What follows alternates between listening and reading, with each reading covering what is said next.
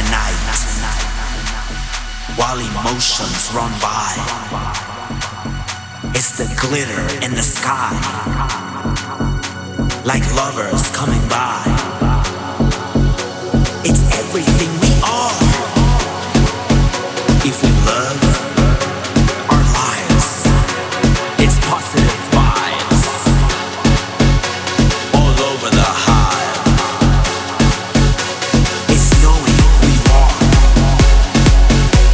and loving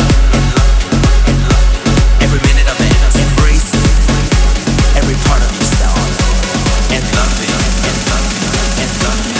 everyone else.